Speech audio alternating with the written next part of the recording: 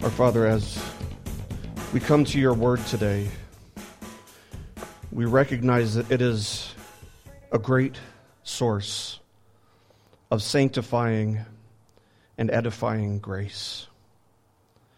And Father, we need grace. We need to be sanctified. We need to be edified. And so we thank you, Father, that in your eternal wisdom, in your sovereign and eternal plans, you've given us your word in order that we may also have a source of instruction and conviction, and most importantly, a source of knowledge of you, true knowledge of you. And so we ask, Lord, that you would use this time as a source of sanctifying and edifying grace. Help us, Lord, to grow in the likeness of Christ as we study your word today. It's in his name we pray. Amen. Well, if you have your Bible with you, go ahead and turn to Genesis chapter 22. I know it says 23 up there. We're going to be starting actually in Genesis chapter 22. Last week we covered the first half of this chapter, and the first half of this chapter is recognized as Abraham's greatest test. In fact, it might be the greatest test that anybody in all of Scripture, aside from Christ, had to face. I have no doubt that this was one of the hardest moments of Abraham's life. And that's why Scripture repeatedly points back to it. It's why Scripture repeatedly looks back on Abraham's test with Isaac up on Mount Moriah as a test, as a picture of what true biblical saving faith looks like. And, I almost wonder if the other tests that he would face in years to come throughout the rest of his life would seem any easier in comparison. Since he did the tough one, would they get any easier? You would think that the more often you're tested, the tougher the tests you face, the less rattled you'll be when you're tested again in the future. And over the course of the past week, of course, many of you know that I've been tested. Christina had to be rushed to the emergency room on Wednesday night for the third time in the past 4 months. And I would like to say, I'd like to imagine or think that I was less rattled this time than I was the previous 2 times, but I don't think it actually ever gets easier to feel like there's a chance that you're about to lose somebody whom you deeply love. Now, given what happened to Christina this week, I thought it was a little bit awkward as I contemplated the passage that I was going to be preaching on this week. There are no coincidences in a universe where God is sovereign, but we're going to be looking at the death of Abraham's wife today. At the same time, maybe God orchestrated it this way, arranged it this way because it would make me a little bit more sensitive to what Abraham was going through, what thoughts he had, what feelings he had. Don't ever say that God doesn't have a sense of humor, right? Yeah, that's the conclusion I came to. God's sovereign. He knew that this is where I'd be. So the previous passage was a high point in Scripture. We said that it was like Mount Everest. It's the Mount Everest in terms of examples of true biblical saving faith. God had instructed Abraham to offer his only son, his son Isaac, the son that God had promised for so many years, as a burnt offering unto God. And we saw that Abraham submitted his will unto the will of God. And we saw that that's what true biblical faith does. It doesn't just believe. Even the demons believe. But what good does it do them? They know who God is. They know who Jesus is. They believe. But they don't obey. They don't submit. So true biblical saving faith believes and submits in obedience. That doesn't mean that we're saved by submitting. It means that if you are saved, you will submit. You will obey. That's the fruit of a saved life. One of the other principles that we picked up in the passage last week is that God is sovereign over both life and death. And Abraham had to wrestle with that. He had to wrestle with that for the 3 days that he journeyed from where he was to where God wanted him to go. He had to come to terms with the fact that God is sovereign over it all. He had to deal with it as it related to his son. He's going to have to deal with the fact that God is sovereign over life and death again as it relates to the death of Sarah. And eventually he will have to deal with it as it relates to his own death eventually. But let's remember that we're talking about both the curse of death and the blessing of life. Because between the passage that we covered last week and the coming passage in which we're going to be looking at the death of Sarah, we find a small passage that a lot of commentators don't even really touch on. We ended at verse 18 in chapter 22, where we saw that God provided for himself a ram that Abraham and Isaac would then sacrifice and offer as a burnt offering unto the Lord. Verse 19 transitions us out of that passage and into the passage that we'll be looking at today. Verse 19 says this. It says, "So Abraham returned to his young men, and they arose and went together to Beersheba, and Abraham lived at Beersheba." And you'll remember that Abraham told his servants, "We will be back. Yes, God has told me to slay my son and to offer him as a burnt offering," but he tells his servants, "We will be back." He had confidence that God had something in mind, something miraculous in store. So now Abraham is living in the land of Beersheba. This is the place where he had a well, where he and Abimelech had sworn an oath to one another in which Abraham and his offspring would have ownership, guaranteed ownership of this source of life and water in the wilderness. And it's at this point, as Abraham is now dwelling in the land of Beersheba, that he receives word that his extended family is growing. So let's look at Genesis chapter 22, verses 20 to 24. It says, "Now after these things it was told to Abraham, Behold, Milcah also has borne children to your brother Nahor. Uz, his firstborn, Buz, his brother, Kemuel, the father of Aram, Kesed, Hazo, Pildash, Jidlaph, and Bethuel. Bethuel fathered Rebekah. These 8 Milcah bore to Nahor, Abraham's brother. Moreover, his concubine, whose name was Reumah, bore Teba, Gaham, Tahash, and Maacah." Kurt, I should have had you read that. Now, we can all freely admit that whenever you come to something like this, where you kind of stumble over the names, believe me, I get it. I must have read through these names like 50 times this week, trying to make sure that I had them down.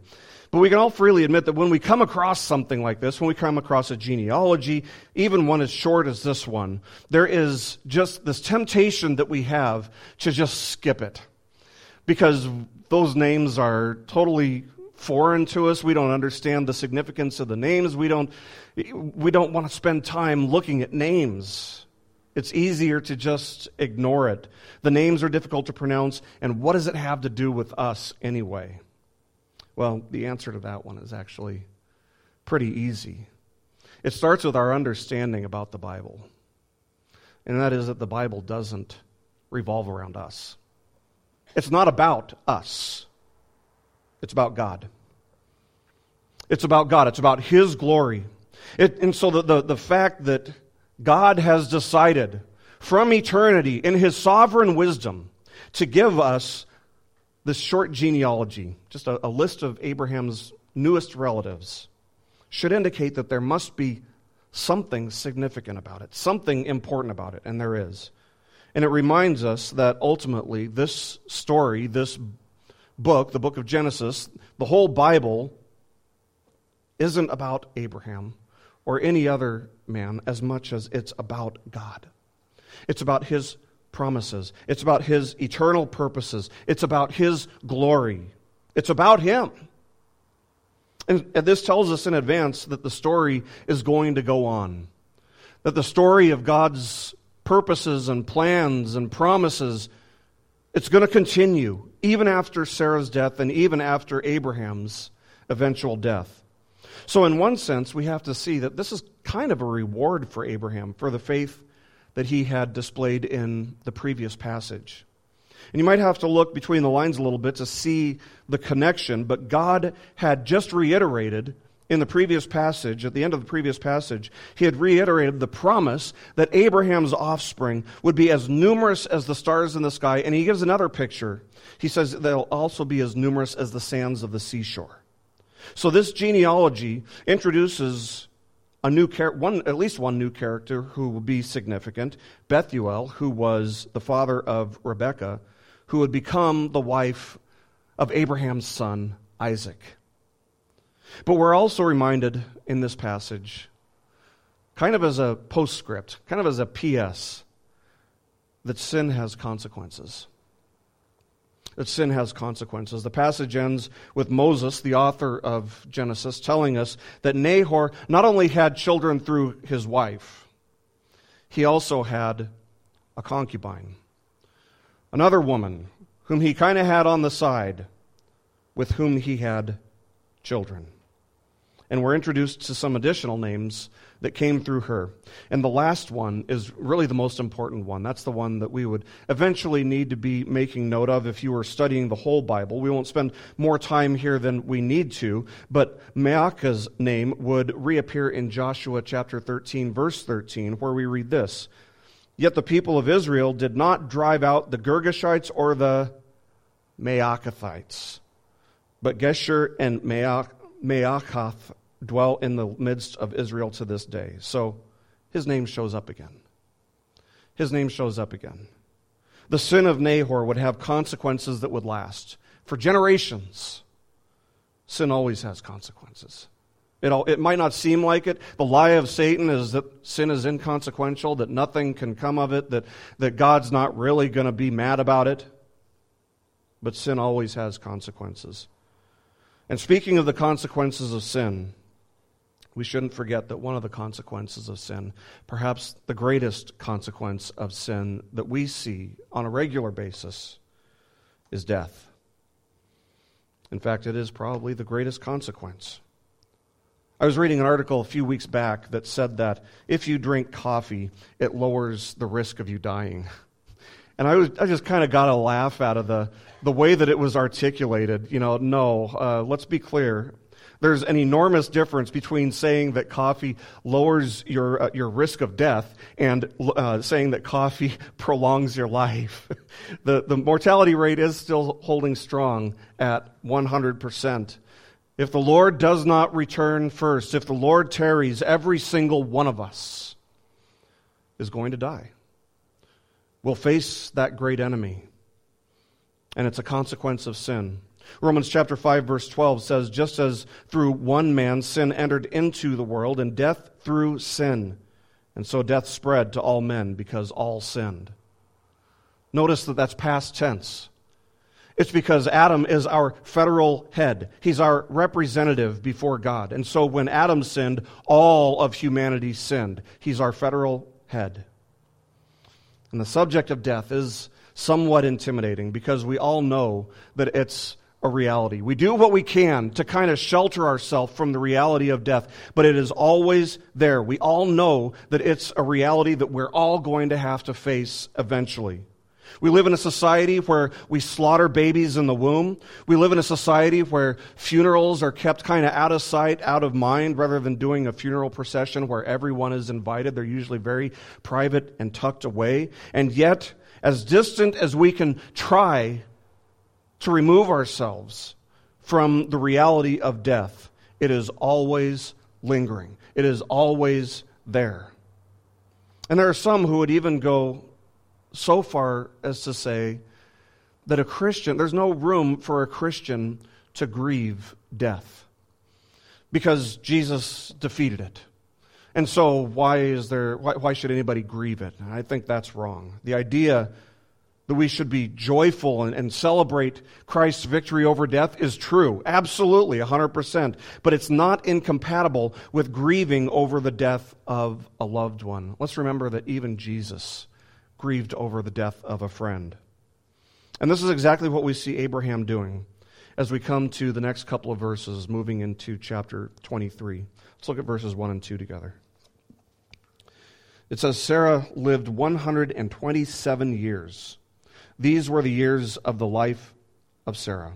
And Sarah died at Kiriath Arba, that is Hebron, in the land of Canaan. And Abraham went in to mourn for Sarah and to weep for her. That is a natural, healthy response. He goes in and he grieves. She lived a very long, productive, blessed life, 127 years. That is a long time. I'd say, I wish that I could live that long, except I don't. That's a long time to live. Most of her life was spent with Abraham as Abraham followed God, followed the calling of God out of Ur of the Chaldeans into the land of Canaan. She was 65 years old when they packed up and hit the road to follow God. And of course, she was by no means perfect. She had her flaws just like anybody else. She foolishly suggested to Abraham that because she couldn't bear children, she couldn't conceive children, well, why don't you just take my slave Hagar and have children with her? Why don't you take her as your wife, as your concubine, and have children with her? So this was Sarah's idea, and Abraham jumped on it. He went along with it. And when he did, when he conceived a child with Hagar, Sarah then acted very, very aggressively and harshly toward Hagar. I mean, she could be as mean-spirited as anybody else. She sent Hagar out to die in the wilderness, basically. She ran off, and Sarah didn't chase after her. And when the Lord announced that Sarah would be with child a year from that point, in her old age, well past her childbearing years, she mocked God. She laughed at him. Even though it was in the silence of her heart, she did mock God. She laughed at his promise. And when she was called out for laughing at him, even in the silence of her heart, when she was called out on it, her initial sin of disbelief was compounded. Because then she turned around and she lied to God. She said, I didn't laugh. And he said, yes, you did. I saw it. Because he's aware of everything. He's aware of what's going on in our hearts. Twice she was complicit in Abraham's lie that she was just his sister. She wasn't his wife, and these kings were ready to take her as their wife, so she's guilty. She's guilty in those situations. She did participate in those situations. But here's the thing. If you're going to live 127 years, and these are the worst things that you can say about somebody, honestly, they've lived a virtuous life. Sarah had her flaws. You might say, yeah, she's only human, right? But she was a great, great woman of faith. Twice, in fact, we're instructed in Scripture to see her as an example of the type of faith that we should aspire to. The first is in Isaiah 51, verses 1 and 2. It says this, "Listen to me, you who pursue righteousness." That's me. Is that you? He says, "Listen to me, you who pursue righteousness, you who seek the Lord. Look to the rock from which you were hewn, and to the quarry from which you were dug. Look to Abraham your father, and to Sarah, who bore you. For he was but one when I called him, that I might bless him and multiply him." So yeah, look to Abraham? Absolutely. We do it several times throughout both the Old and the New Testament. We look to Abraham as an example of biblical faith. We know that, right? The Bible repeatedly sets him forth as an example of biblical, obedient, saving faith. But Isaiah says, look at Sarah too. Look at his wife also. She too is an example of obedient, biblical faith. Abraham was an example of biblical faith because of the work that God had done in him. Absolutely, yes. But Sarah stood by him, stood by his side through it all. She stood with him and encouraged him throughout the journey. She was there when Abraham left his homeland. She was there when Abraham set out to defeat the invading kings who had captured all the citizens of Sodom who didn't escape into the hills, including Lot. She was there when Abraham came home and immediately circumcised himself and every male in the household. She was there through it all, and she is never, ever once recorded as having planted a seed of doubt, even the smallest seed of doubt or discouragement with God in Abraham's mind. Never once did she say, "Why are you following God instead of following your own heart?" Never once did she say, "You know, Abe, sometimes it feels like you love God a lot more than you love me." No, she wouldn't have had it any other way. Listen to what Peter says about her. 1 Peter chapter 3, verses 3 to 6.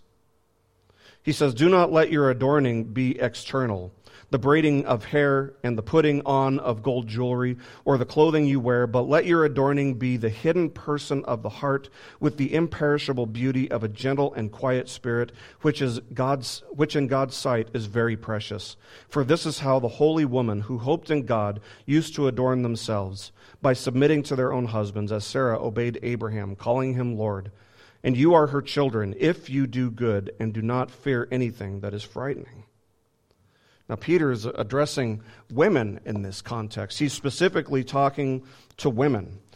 Now, women naturally have a desire, and it's not a bad desire, but they naturally have this desire to be beautiful externally. But Peter is saying, you know what makes a woman truly beautiful? Faith in God.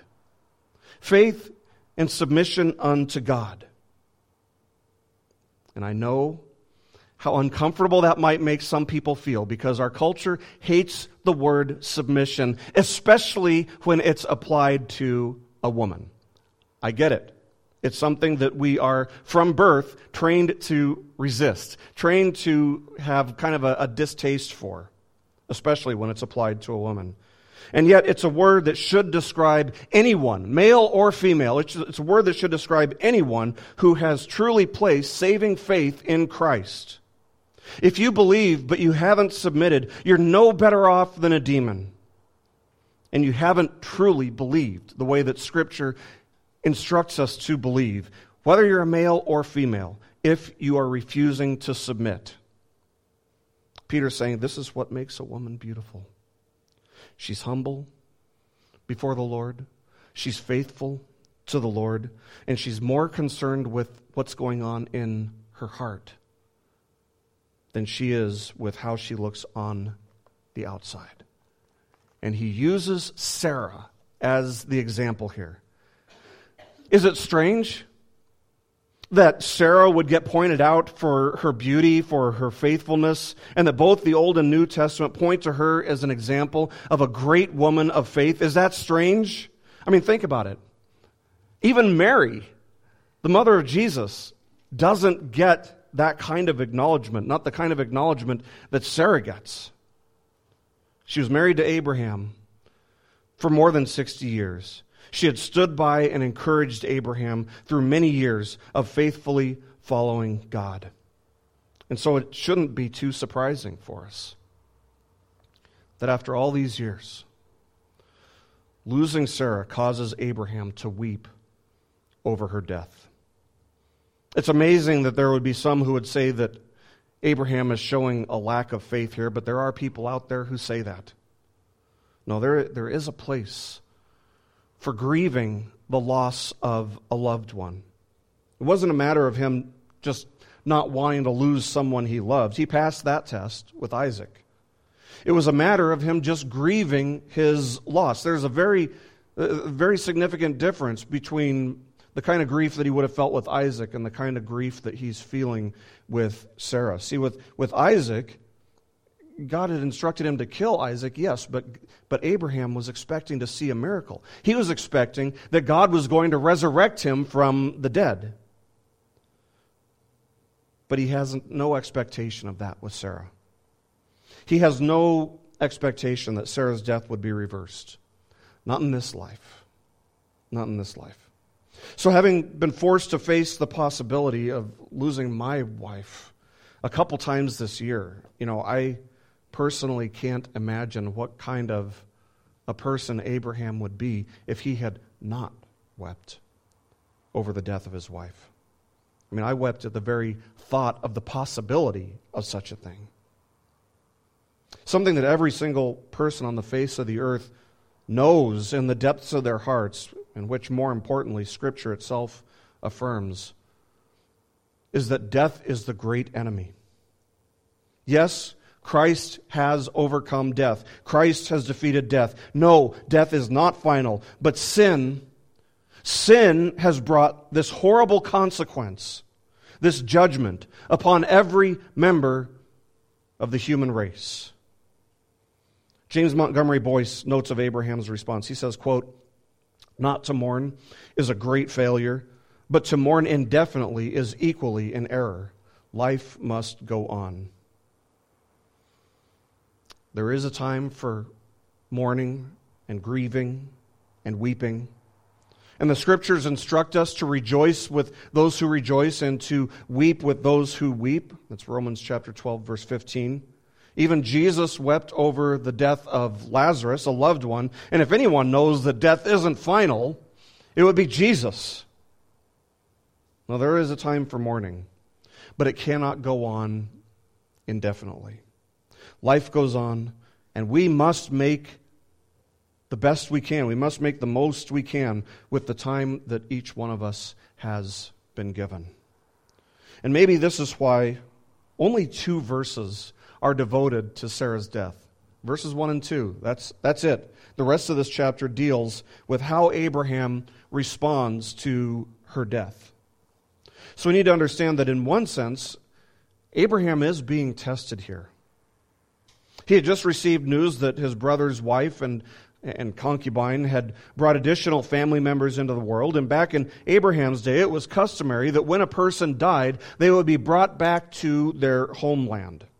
So with his brother having so many new children and the news getting to him right before Sarah's death, it would have been an excuse for him to go back home, go back to Ur of the Chaldeans. It would have just been easier that way. But Abraham knew, he believed that God had personally led Sarah and Abraham to the promised land, had led them to Canaan. This was the land that God was going to give them. Verse 19 is going to tell us that Abraham buried her in Canaan instead of taking her back to his homeland. And the reason he did that is part of the whole point of this passage. And that is Abraham, in the midst of this grief, this trial, this valley, Abraham still had unshakable faith in the promises of God. That's why he buries Sarah in this land. Death has a way of making us think, doesn't it? It has a way of reminding us that someday we're going to be doing the same thing. We're going to face the same thing. It forces us to think beyond the current moment, beyond the present moment. It forces us to think eternally. And it causes us, if our faith is in Christ and if our hope is in Him and in the promises of God, it makes us all the more eager for the fulfilling of God's greatest plans, including His promise that there will be a day when we are not only removed from the penalty of sin, removed from the power of sin, but that we are removed from the presence of sin, including all the consequences. There will be a place where we go where there's no more death, there's no more sin. God had promised that Abraham would have this land, that he and his descendants would have this land. Abraham believed. He believed with all of his heart, soul, mind, and strength that the promises of God would be fulfilled. Somehow, some way. Even if he didn't understand it in the moment, God would be faithful to what he had promised. Just like with Isaac. It's the same attitude he had with Isaac. I don't understand how this is going to work out, but God's going to be faithful. So God's got something in mind. Same thing here. Why would he go back to Ur then? If he believes what God has promised, why would he go back to Ur? Why would he leave the land that God had promised him? Abraham believed God's promises, and thus he wanted Sarah's bones to be there when that promise was fulfilled.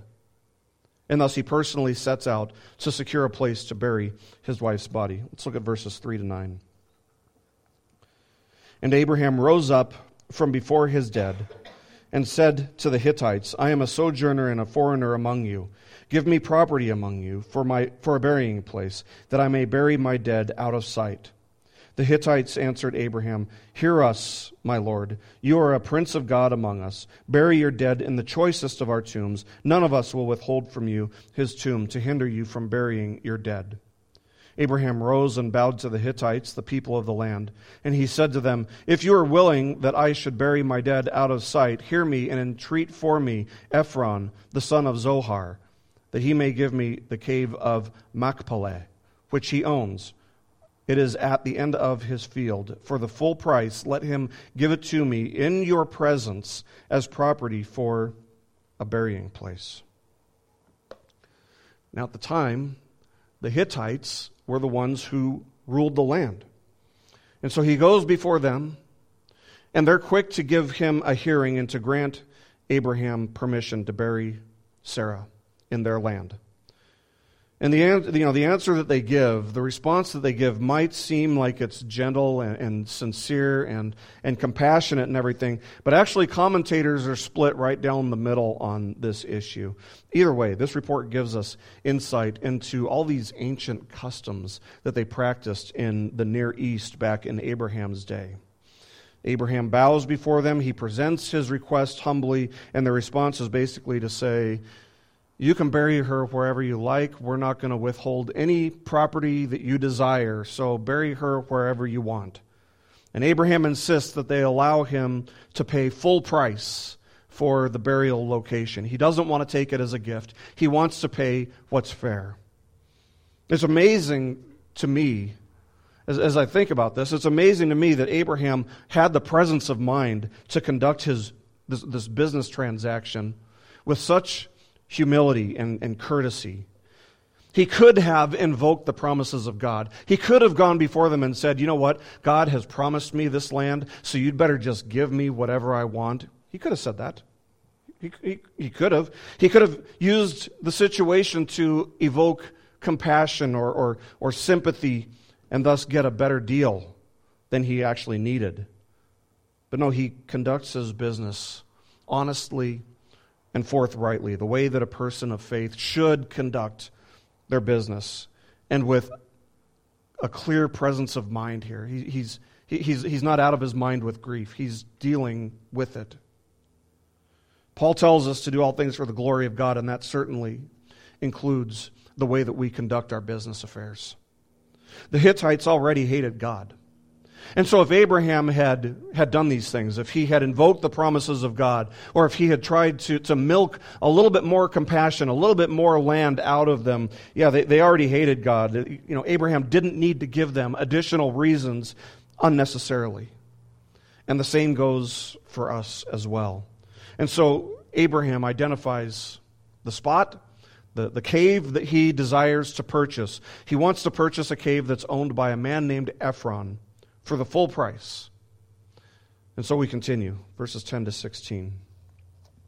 Now Ephron was sitting among the Hittites, and Ephron the Hittite answered Abraham in the hearing of the Hittites, of all who went in at the gate of his city, "No, my lord, hear me. I will give you the field, and I give you the cave that is in it. In the sight of the sons of my people I give it to you. Bury your dead." Then Abraham bowed down before the people of the land, and he said to Ephron in the hearing of the people of the land, "But if you will hear me, I give the price of the field. Accept it from me, that I may bury my dead there." Ephron answered Abraham, "My lord, listen to me. A piece of land worth 400 shekels of silver. What is that between you and me? Bury your dead." Abraham listened to Ephron, and Abraham weighed out for Ephron the silver that he had named in the hearing of the Hittites, 400 shekels of silver, according to the weights current among the merchants. Maybe the wisest thing that Abraham does here is that he conducts his business with witnesses. He does it publicly. Ephron offers in front of everybody to give Abraham all the land that he wants and more as a gift. But Abraham doesn't take freebies from people who are giving that freebie for something other than the glory of God. And we should remember back to chapter 14, the way that Abraham turned down riches from the king of Sodom And why did he turn down that offer when he had the opportunity to reap all the riches of war, all the spoils of war? Why did he turn it down? He said to the king, I would not take a thread or a sandal strap that is yours, lest you should say, I have made Abram rich. So notice, by the way, that Ephron isn't just saying, I'll give you the cave. No, he offers to give the whole field away. And maybe, because this was all done publicly, maybe Ephron would have stood by his offer to just give it all away. But Abraham didn't want anyone to believe that he was in any way, for any reason, indebted to a pagan Hittite. Having received such a valuable gift, yeah, that would have been a really nice gesture. But further down the road, Abraham's thinking further down the road here, and he knows that further down the road, taking this whole field and the cave would have created problems and hostility and bitterness further down the road. It would have opened the door to a Pandora's box worth of problems.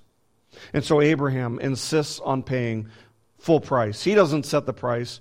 He says, tell me what it's worth. I'll pay you fair price. Not just for the cave, but for the whole field too. And so Ephron, his response is very interesting. He says, hey, what's 400 shekels of silver between a guy like me and a guy like you? What's 400 shekels of silver?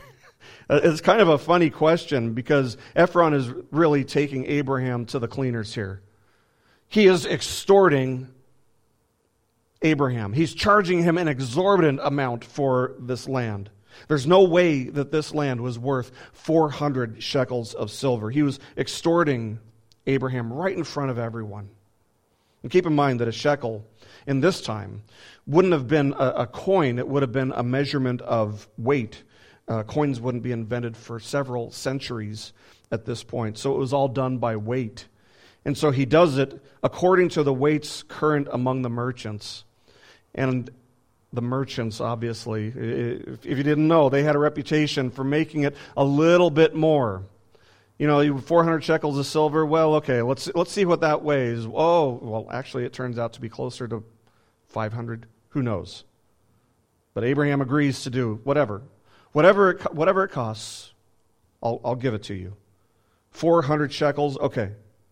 This field, and the cave too, would cost Abraham roughly 6.25 pounds of silver. That is an unreasonable, exorbitant sum of money. Nevertheless, Abraham says, fine, whatever. You got it. And so they make the transaction publicly so that the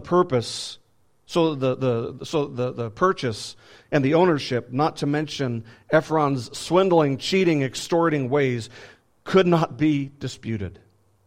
And so with the burial location secured, Abraham goes on with the business. Let's look at verses 17 to 20. So the field of Ephron in Machpelah, which was to the east of Mamre, the field with the cave that was in it, and all the trees that were in the field throughout its whole area, was made over to Abraham as a possession in the presence of the Hittites, before all who went in at the gate of his city. After this, Abraham buried Sarah, his wife, in the cave of the field of Machpelah, east of Mamre, that is Hebron, in the land of Canaan. The field and the cave that it is in were made over to Abraham as property for a burying place by the Hittites. So as it turned out, Ephron, extorting Abraham, giving him more land than he had initially asked for, turned out to be kind of a blessing. It turned out to be providential. You might ask, where's God in this story? That's one question that you always want to ask, especially when you're reading historical narrative. Where is God in this story? Well, we see him in the details, and we see him in how this land would be used. Abraham was able to secure this spot only because, first of all, God had provided him with enough shekels of silver, enough wealth that he was able to afford to do so. Ultimately, Ephron wasn't extorting Abraham, wasn't abusing Abraham. He was extorting God. He was extorting God. He would stand before God in judgment for his wickedness. But we also see God's blessing in the fact that Abraham got a field, not just a cave, he got a whole field, a large plot of land, more than enough to hold the bones of Sarah and Abraham and multiple patriarchs for generations to come. By faith in God and in his promises, Abraham buried Sarah there. By faith in God, Isaac would bury Abraham there. By faith, Jacob would bury Isaac there. By faith, Jacob would instruct his sons to bring him back to his homeland, to bring him back there, to bury him there. By faith, Joshua and Caleb, when they went to explore the land, they declared that the land of Hebron could be taken, while the faithless declared that it couldn't be. All of these people bore the same testimony. They had faith in God. They had faith in his promises. They believed his promises even beyond the grave. Referencing the great faith of Abel and Enoch and Noah and Abraham, the author of Hebrews would go on to write this from Hebrews chapter 11, verses 13 to 16. All these died in faith. Again, Abel, Enoch, Noah, Abraham. All these died in faith, not having received the things promised, but having seen them and greeted them from afar, and having acknowledged that they were strangers and exiles on the earth. For people who speak thus make it clear that they are seeking a homeland. If they had been thinking of that land from which they had gone out, they would have had opportunity to return. But as it is, they desire a better country, that is, a heavenly one. Therefore God is not ashamed to be called their God, for he has prepared for them a city. You know, one of the primary characteristics of somebody who legitimately trusts in God, legitimately trusts in the promises of God, is that they see themselves the same way that Abraham saw himself, as an alien and a sojourner in this world. This world is not our home. This is temporary. We're not going to be in the United States of America for all of eternity. This world is not our home. Our identity, first and foremost, is that we are citizens of heaven living in a foreign land. Your identity is not based on your gender. It's not based on your sexual preference. It's not based on your race. It's not based on anything before it's based on the fact that you are a citizen of heaven by grace through faith in Christ. Like Abraham and Sarah, we desire, we long for something better than this. We long for a better country, not an earthly country, but a heavenly country. We long for a city prepared for us by God. Paul would say to the Philippians, our citizenship is in heaven, and from it we await a Savior, the Lord Jesus Christ, who will transform our lowly body to be like his glorious body by the power that enables him even to subject all things to himself. He says our citizenship isn't here, first and foremost. First and foremost, you're not an American or whatever your nationality might be. If you believe in Christ, first and foremost, you are a citizen of heaven. Longing and living for heaven is a primary characteristic of those who truly believe God and truly believe his promises. How was Abraham able to go on with life? Yeah, he grieved, but life went on. Life continued. How was he able to go on with life with such peace? You can't miss the fact that he had such peace about Sarah's death. He grieved it, but it didn't destroy him. He grieved it, but he wasn't completely torn apart by it. Why not? Because he believed God's promises. He also knew that death was not final. And this is central to the gospel message. Remember, Abraham believed the gospel. And central to the gospel message is that death is not final. The wage of sin is death, yes, but Christ defeated death. Where, O death, is your sting? Where is it? It's gone. The sting of death is gone because it's not final. It's not permanent. Paul said, if the dead are not raised, not even Christ has been raised. He's saying, yeah, this is how we know that we'll be resurrected too, because Christ was. He's prefaced chapter 15 by saying, hey, 500 plus people have seen the resurrected Christ. If the dead are not raised, not even Christ has been raised. They knew that was false. So the first thing was false. If the dead are not raised, that means they will be raised. And if Christ has not been raised, your faith is futile and you are still in your sins. Then those who have fallen asleep in Christ have perished. Believers who have died are gone forever if there's no resurrection of the dead. He says, if in Christ we have hope in this life only, we are of all people most to be pitied. Abraham knew that death was not final. When Christ returns, there will be a resurrection. Paul says that if there isn't going to be a resurrection someday, then our faith is worthless.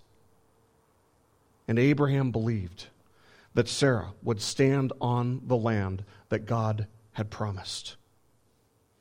Abraham had peace because he knew that death was not final. The fact that God has a sovereign plan that is unfolding through the ages, a sovereign plan that cannot be thwarted, a sovereign plan that includes but doesn't depend upon fallen man, a sovereign plan that is determined, set in stone from eternity, a sovereign plan that is greater than the human mind can possibly fathom. The fact that God has this sovereign plan that's unfolding through the ages is the basis of the believer's peace, confidence, and assurance, both in death and in life, in the valleys or on the mountaintops. This is the basis of the believer's peace, the sovereignty of God. And so in seasons of death, life, joy, or grief, whether we have plenty or whether we are in need, we can have unshakable peace because we're not living for the things of this world anyway. We are, first and foremost, citizens of heaven, by grace alone, through faith alone, in Christ alone. We trust God's promises. We live by them. We've been made aliens and sojourners in this world, just like Abraham, living and pressing onward to the heavenly city, which God prepared for all who will deny themselves, take up their cross, and follow Jesus our Lord. Because that's what biblical faith does. It denies the self. It denies what we want to do. It denies all of our selfish ambition. And it submits to the will of God instead. It's normal and it's natural that we suffer and that we grieve when a loved one dies. But suffering and grieving for the Christian never should lead to hopelessness, never should lead to despair. Because it is never accidental. In a universe where God is sovereign, there is nothing that's accidental. There is nothing that you go through on a daily basis that's just a coincidence, that just happened randomly. God is sovereign over it all. And because He's sovereign over it all, not only is it not accidental, but it's not meaningless. God is using it to sanctify you. God is using it to make you, to grow you more and more in the likeness of Christ. Whatever valley you go through, God is sovereign over it. He's with you in the valley, and He's using that experience to wean you from sin, to grow you in obedience to God, to make you more like Christ. He promises that He uses it for our good and for His glory. And by faith, we believe Him. We believe Him. It doesn't mean that we're going to understand in the moment. When you are in the depths of the valley, believe me, you will not understand.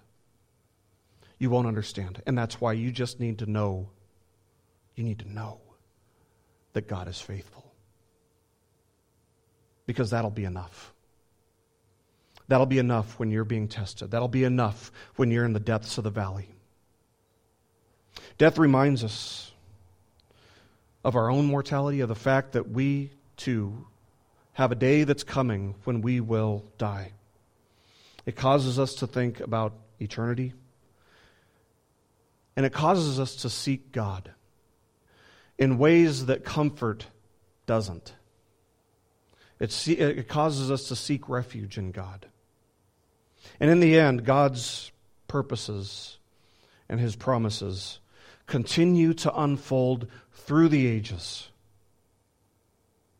If you have not believed in Christ with the obedient faith that the Scriptures instruct us to have,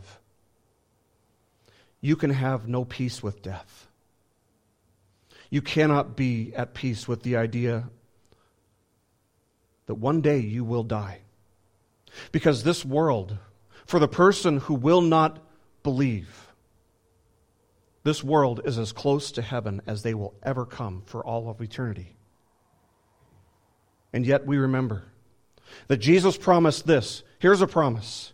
He said, "All that the Father gives me will come to me, and whoever comes to me, I will never cast out." He will never, ever turn somebody away when they come to Him with sincere, genuine faith. And so if you come to Him today in repentance and faith, He will receive you. He will make you a kingdom of heaven. And you can live your life with the assurance that if you were to die tonight, if you were to die in 5 minutes, death will not separate you from what you treasure the most. It will bring you to your treasure. It opens that door. You can have peace with death, but you must first have peace with God. And the only way to have peace with God is by faith in Jesus Christ. That's it. That's it. That's the difference between God's enemies and God's people, God's children. Peace through faith in Christ. And if you've done that, if you've put your faith in Christ, if you've repented and believed in Him, you can know that because we have peace with God through Christ, we can be at peace with whatever life throws our way. Whatever valleys we may go through, whatever may come in this life, we can be at peace with it because we don't fear death. We are citizens of heaven. We're citizens of God's kingdom. And that's something that this world can never take away from us. And so it's an unshakable peace. Let's pray.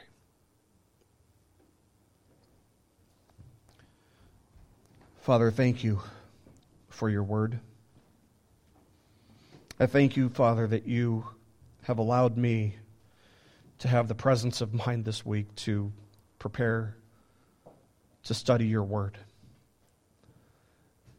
Father, thank you for your goodness. Thank you for your faithfulness. Thank you for your grace. We thank you, God, that when we read your word, when we study your word, we're grown in your likeness. Your work is accomplished, is done in us. And we become more like Christ. So we thank you for that. We thank you also, Father, that you have made us your children through adoption. We know, Father, that every one of us was born a child of wrath. We know that our sin is great. We know that if you had never loved us, we never would have loved you. But thank you that you sent your Son to ransom us, to redeem us. And we thank you that you send your Holy Spirit to renew us, to regenerate us. And so, Father, as we go along on this earthly journey as aliens and sojourners, we ask that you would sustain us, sustain our journey, sustain our walk by your grace. In seasons when we wander, Father, we pray for your discipline, that you would bring us back. We pray, Lord, that you would teach us to be a people who love you and who treasure you above all things. And thus, nothing in this life can lead us to despair. Instill in us, O God. Grant us a deeper faith, a deeper trust in your promises, that Christ may be glorified in our lives. It's in His name we pray. Amen. This message has been brought to you by BibleStudyPodcasts.org. We are a listener-supported ministry. If this is your first time listening to us, we thank you so much for joining us, and we ask nothing further from you. But if this is a ministry that you rely on for regular spiritual teaching, we do depend on your financial support to keep us going and growing. If you'd like to make a donation to BibleStudyPodcasts.org to keep us going and reaching thousands of people around the world, you can go to our website, BibleStudyPodcasts.org, and you can make a donation on the right-hand side by clicking on the support box. Again, we do rely on your support, and we thank you so much for your financial participation in this ministry, which enables us to continue in our mission of teaching timeless truths in these truthless times. God bless you. Thank you so much for listening today, and keep growing closer to Jesus. Take me deeper.